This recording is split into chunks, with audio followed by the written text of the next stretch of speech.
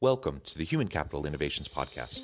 We're your source for personal, professional, and organizational growth and development, where we share original research, explore industry trends, and interview executives and thought leaders from across the globe. We hope you join us often for practitioner-oriented content around all things related to leadership, HR, talent management, organizational development, and change management. Maximize your personal and organizational potential with Human Capital Innovations Podcast.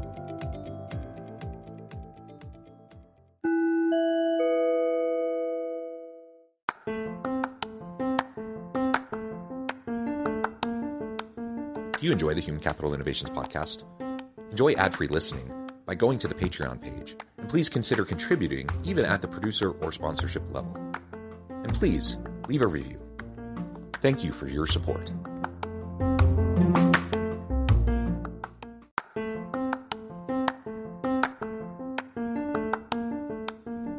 Welcome to the Human Capital Innovations Podcast. In this HCI podcast episode, I talk with James Mackey about successful talent acquisition in the tech job market.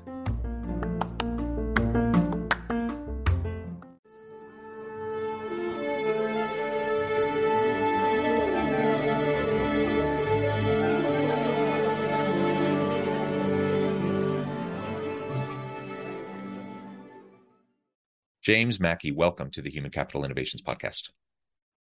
Thanks for having me. Appreciate the opportunity to be here. Yeah, it's a pleasure to be with you. You're joining us from Virginia. I'm south of Salt Lake City in Utah. We've been preparing for this recording for a long time, and it's great to finally be able to get together and have this nice conversation. Today, we're going to be talking about successful talent acquisition in the tech job market. Of course, it's really hard, really across the board. It's a tight labor market. It's hard for employers to find good people anyways, regardless of the sector, regardless of the type of job, but particularly in STEM fields, particularly in the tech job market, it's a real challenge. And, you know, we're still in the midst of the Great Resignation, lots of quiet quitting, lots of these types of things that organizations are trying to deal with. And so talent acquisition is certainly a challenge, and we're going to be exploring that together. As we get started, I wanted to share James' bio with everybody. James Mackey is the CEO of Secure Vision. Since 2015, Secure Vision has partnered with over 140 VC-backed tech companies, ranging from growth stage to enterprise clients, to recruit talent in every department. James is passionate about building talent acquisition solutions that align with real business outcomes and ending a seemingly endless cycle of frustration that most leaders experience with hiring. And I agree. I think most do experience that, and it's incredibly frustrating, and it's an incredibly difficult situation. With that said, as a little brief introduction, anything else you would like to share with listeners by way of your background or personal context before we dive on into the broader dialogue today? Yeah, for sure. So my perspective, startup, growth stage, enterprise, basically just very simply put, companies borrow recruiters from us. So we have recruiters that specialize in technology openings, recruiters that specialize in revenue, go to market, and recruiters that specialize in G&A. So we pretty much fill every type of position for startup, growth stage, enterprise companies across the board. And right now, in terms of quality, we lead two categories on G2. G2 is the go-to review site for tech. So we are the number one embedded recruitment solution. We're also the number one staffing agency out of 1,700. So, you know, we've been doing this stuff for a while. We're pretty good at it. And hopefully I'll be able to provide some unique insights here to help companies hire more effectively and hire top talent. So looking forward to jumping into it. Awesome. So with that said, and again, maybe everyone just recognizes the need here and the challenge, but how competitive is the tech landscape right now when it comes to hiring top talent? Yeah, so there's a lot of headlines about layoffs in tech, but it's important to remember that unemployment in tech is hovering around 2%. So it's about half the national average of the actual unemployment rate, which is also incredibly low. So it's just important to not really feed too much into the clickbait of what we're seeing out there. Obviously, there's huge economic concerns when it comes to inflation and other foreign policy and these types of things. So I'm not downplaying the seriousness of that or the market or whatever it might be. But when it comes to employment, we're still in a very strong labor market. So I think one of the things that we just have to be careful of is this kind of fallacy of, oh, you know, a lot of people are getting laid off in tech. It's going to get a lot easier to hire. Yes, there are people that are looking for work now due to layoffs, but the amount of job openings is still incredibly high within tech. So that's just something to keep in mind. And I'm not trying to be insensitive, but the reality is that, Yeah. top 25% of A players in tech are still employed. So I understand there's probably been a lot of good people that have been impacted by layoffs, but that said, the people that are really driving value creation within these organizations and leading their functions are still employed. And one thing to think about when hiring is hiring good enough isn't good enough, right? Like you don't want to set the bar at getting, VC players. You really want to make sure that you're getting A players that are 95th percentile at what they do, because if you can get those A players, it's going to exponentially impact your organization's ability to scale, right? The growth is scale and to become the category leader. If you're not, if your company isn't in the game to be a category leader, what are they doing? So the goal is not to survive, it's to thrive. And in order to thrive, you need the best possible people at your company building products and services, period. Yeah, amen. And to put a fine point on it, again, you were highlighting that there's been lots of layoffs, and that can lead people to believe that maybe it's easier right now. Let's remember that a 2% unemployment rate is ridiculously low. Like that's way too low. Yeah. It's below replacement rates.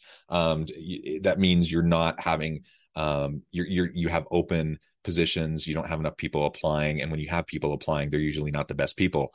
And so, to your point, right now it's really hard not only to get any decent qualified applicants, but particularly the really great applicants, the top talent that's going to help your organization thrive. So let's not delude ourselves in thinking, oh, things are just going to magically be getting better. We have to have strategies in place to help us really find the best people and to hang on to them. One of the things, oh, go ahead. Well, just real quick. So I just while you were talking, I also just Googled the current tech unemployment rate, and it's actually at 1.7% right now. So it's dipped below 2%. So thank you, LinkedIn News, for all the doom and gloom, but I'm not buying it. Right. One of the ways that organizations are trying to deal with this is through reskilling and upskilling their current workforce and using internal talent acquisition to really fill the gaps. Where do you see internal talent acquisition teams, falling behind, or what are they getting wrong as they're trying to fill those important roles? Well, I think as you mentioned, like leveling up internal teams, making sure that you have a good talent management system in place to evaluate the skill sets that you currently have on your team before you're posting jobs externally is important. And the bigger the organization, the more important that becomes, right? Because you could have people that could be a good fit that you're not even aware have that skill set within the organization. So, posting jobs internally, making sure that you have the bandwidth to review those and there's a structure in place to start there first is important. In terms of mistakes that organizations are making, I would say right now, or some of them probably cut a little bit too deep into talent acquisition. I get it's a supply and demand thing. So if you need to downsize your talent acquisition team, it's hard to say that that's a mistake if you have a lot less hiring. So I totally understand the concept of a scale back, but it's one of those things where you have to find the right balancing act to keep enough infrastructure in place so you're not totally screwed coming out of the market correction. Because what we saw, a couple of years ago when COVID hit is companies had to make deep cuts, right? But then everybody was scrambling to hire recruiters at the same time. They couldn't do it. They didn't adjust salaries fast enough. They moved way too slow. They ended up hiring a bunch of contingent partners to try to fill roles. They paid a ton of bloated fees. They got a low quality of hire. Everybody was complaining that, they couldn't hire the best people, that they had to hire average, kind of players. And that led to some of the deeper cuts that we're seeing now. So lesson learned is okay, do what you got to do to get through this thing. Just don't cut too deep. It's easy to look at, a lot of P&L owners and finance leaders look at recruitment as a cost center. And I get that it's not directly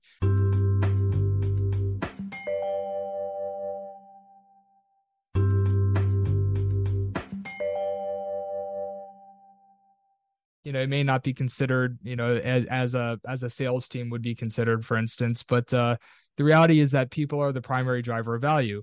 So if you don't have a system in place to recruit top talent, you're really shooting yourself in the foot. And again, that's going to have a direct correlation to your growth and success as a company. So I don't think we should be cutting too deep, right? You need to be ready to ramp back up. And the other thing is that I think sometimes companies forget, like, you're gonna have backfill hires. in any market. So if you're a 500 person company with whatever attrition rate, right, whether it be 10, 20% or whatever it is, a 500 person company, a 10% attrition rate is at least 50 hires, right? So you got to backfill those hires and you got to make sure it's with quality people. Now, attrition rates can change a little bit in a down market, but if you go through layoffs, well, people are going to start to feel unstable about their job. So your attrition is probably going to go up. So, if you can avoid layoffs, your attrition probably is going to be consistent or maybe even a little bit lower during a down market. Because if people feel that it's a stable environment, they're less likely to move. They're going to have a lot of conversations just in case, but they're probably not going to leave you. But if you do a round of cuts, then everybody's going to be thinking to themselves, all right, I got to start having Yep. conversations, right? Because I don't know about stability. So I People are think looking to people jump off the sinking ship at that point.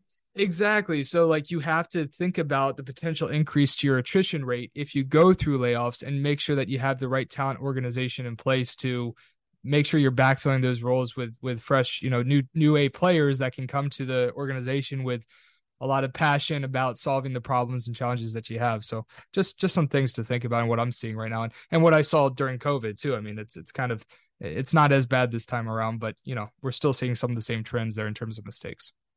Yeah, absolutely. And coming back to what you were saying just a minute ago about the internal talent acquisition teams, just to put a fine point on it and to really emphasize how important it is to know the skills, the competencies and capabilities of your people and where you currently stand. Organizations are notoriously bad at this. And so when you're looking internal, perhaps internally to fill an important key role, how often do we, cut off our nose and really fail to leverage existing talent and existing capacities, in part because we don't know what talents people have that are already on our teams, but also because we're just not good at the process and we fumble around. And then people who are internal in that kind of situation, if you talk about retention rates and turnover rates, if someone feels like they're a really great fit for a new role, maybe they need a little bit of skill development and investment from the organization to get up to speed, but otherwise they feel like they're a pretty good person for the role and they get passed over repeatedly for whatever reason. Guess what? Those people aren't going to be sticking around either because they want opportunities to grow and develop in their career. And so we just need to be much more thoughtful in our organizations and thinking about the entire talent pipeline, both from an external and an internal perspective. For sure. And I think too, like the larger an organization is, the more L&D and onboarding and process and structure they should have. It doesn't mean that they always do, but they're hopefully going to be in a better position to train people up on new positions. The one thing that I will say is the smaller the organization, you have to be careful with that too, because you need experts that can drive outcomes. And sometimes it's worth potentially losing somebody that's on the team existing than putting them in a role where they're not going to be able to drive excellent results. So I don't think retention is the number one thing in talent, right? I think results are. And I think, we go to companies, they're not families. They shouldn't be, I think it's manipulative when leaders refer to employees as family because they're not. It's a company's, it should be viewed as a high performing team. And just like a basketball team or a baseball team, you have to earn your spot on that team. And that's how we should be running organizations. And we should be transparent about that. So anyways, like I do think that there almost is an overemphasis on retention. I think that some of the emphasis that's put on retention should be focused on onboarding. Let's onboard and ramp people faster so they can start contributing to our mission faster, right? And then also, I think, this is what I actually learned this from Steve Cadigan. He was the first chief HR officer of LinkedIn. And what he always used to say is people always underestimate the passion and curiosity that new people bring to the table. And he said when he was scaling LinkedIn from 300 to 3,000 employees, the average tenure was 9 months. And they were one of obviously the most successful tech companies of all time. So again, I'm not saying that we shouldn't try to create incredible opportunities and growth opportunities to move up, but retention isn't the ultimate goal. The ultimate goal is, again, what are we doing if we're not going for gold, right? We should be focused on becoming the category leader. We need to have that talent acquisition engine in place so we can backfill roles more effectively. We need to focus on onboarding and training and enablement so people can ramp faster and start adding value. We need to have clear performance metrics in place so people know what success looks like. And yeah, let's try to create great opportunities where people can move up in their career. But let's not try to hold on to people too long that aren't going to necessarily be the best fit for that championship team to drive the best outcomes, right? It's just something, I think a Yeah. balanced perspective is really important on the topic. Yeah, I think that's really important. And it's actually baffling to me. I've seen organizations where for whatever reason, like people fail upwards. And so they keep the people that are not A players. They end up promoting people who aren't the best. And then they end up losing the people that are actually the best people. I've seen that so many times in so many organizations, and it always baffles me. And it just illustrates a complete misunderstanding of like what's needed in key roles, I think. So that's something to also pay close attention to. If you are hanging on to people, if you are keeping people and giving them opportunities for progression, let's make sure it's the right people and that we're not hanging on to dead weight. Yeah, I think the issue there is that companies are not very good at putting in performance standards and following those closely. And there needs to be, it starts with culture, right? Like at Secure Vision, our culture is accountability, excellence are the top two values. And culture doesn't really mean things unless it's actually actionable. So we have a list underneath those values of here's all the different things you can do on a day to day to live by this value.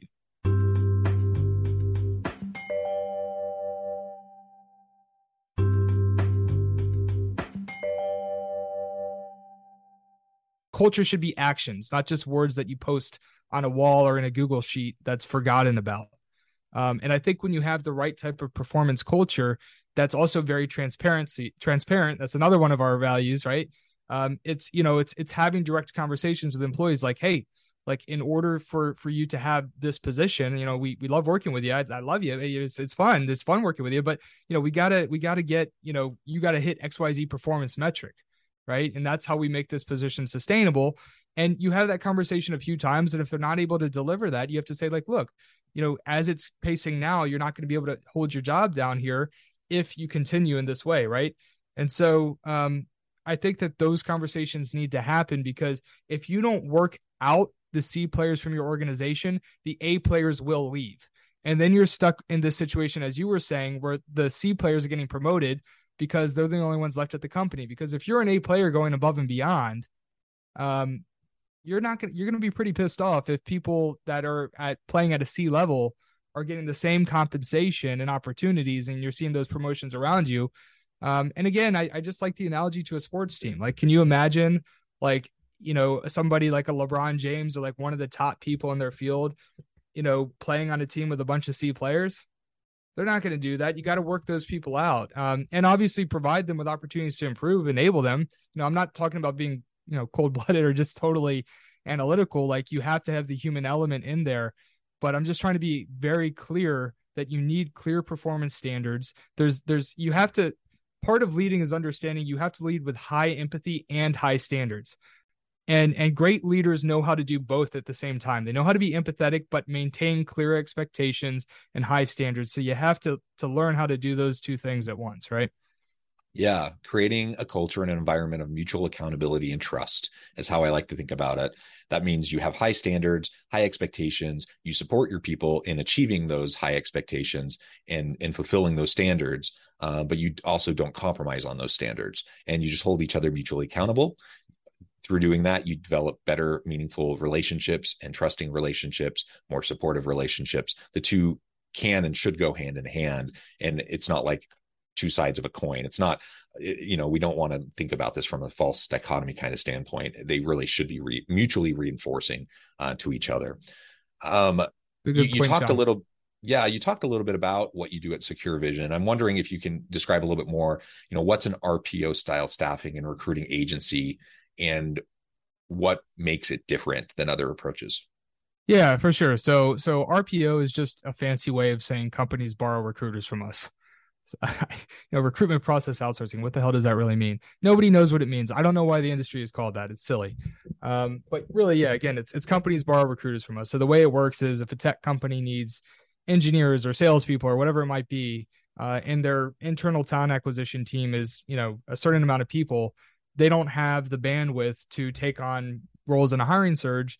They might decide, well, we're not going to open up additional headcount for our internal team because we don't think we can sustain that headcount.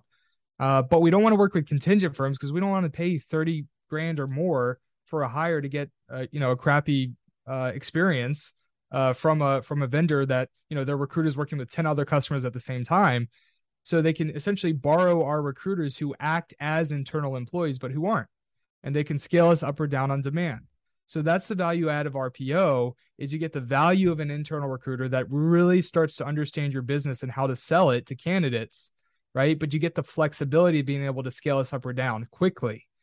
And so that's why this model, RPO, or borrow a recruiter, has double-digit growth year over year on a macro level globally. But why companies like Secure Vision that are a little bit more niche focused on tech are growing in triple digits year over year, and getting pretty cool valuations too, because it's recurring revenue. So that's the value. The other big thing too is like on the contingent side, the fees are like 30 grand. Your average cost per hire through an RPO is like 5 grand. If you have, let's say a recruiter at, X amount per month, if they're doing several hires, you're looking at a much lower cost per hire. So you're getting much better quality, lower cost per hire. And that's why that model is growing. So part of our mission, we have 2 missions, but they're intertwined, is we're going to become the category leader in tech. We're arguably already the highest quality. And my goal is in the next 2 years for us to be the biggest in tech. And part of that mission is we want to educate the tech industry that this is the best model for recruitment on the agency side. So we want the tech industry to adapt this as the preferred model for agency recruiting. And right now it's still on the contingent side, but that's not because people love contingent. It's just because they don't know about the borrow a recruiter model. So a lot of the times when we're talking with executives, we say like, they're like, oh, we've only done contingent. I'm like, well, why don't you just borrow some folks from us and do it that way? And they're like, oh my God, I never heard of that. That sounds so cool. Right. So it's one of those things where it's just an education thing, and it's starting to become a little bit more common. But, I think over the next couple of years, a lot more companies and executives are going to be familiar with it. Yeah, it really is cool. And it's like a no-brainer. Once you kind of get outside of yourself and look at it with a fresh lens, you're like, oh, of course, why wouldn't we do this? Yeah. So yeah, wonderful. You're doing great things there. Well, James, this has just been a great, fascinating conversation. I know at the time I'm going to have to let you go here in just a few minutes. Before we wrap things up for today, I wanted to give you a chance to share with my audience how they can connect with you, find out more about your work, your team, and then give us the final word on the topic for today. Yeah, for sure. So you can find me at James Mackey on LinkedIn, James Mackey Secure Vision. If I post a lot of content about recruiting, scaling companies. You can also follow my podcasts. One is Talent Acquisition Trends and Strategy.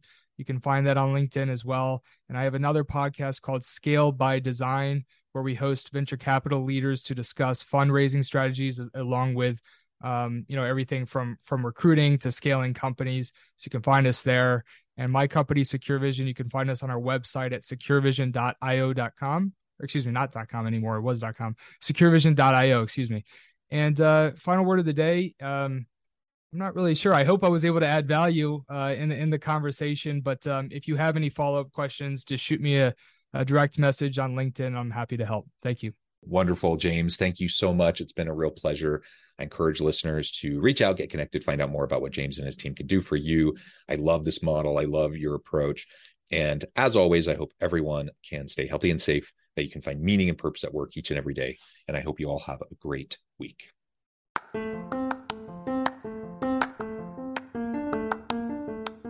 you enjoy the Human Capital Innovations podcast? Enjoy ad-free listening by going to the Patreon page, and please consider contributing even at the producer or sponsorship level.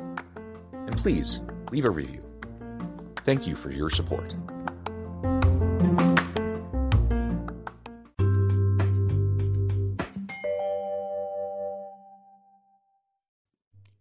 Thanks again for joining us for this episode of the Human Capital Innovations podcast. I hope you stay healthy and safe and that you have a great week.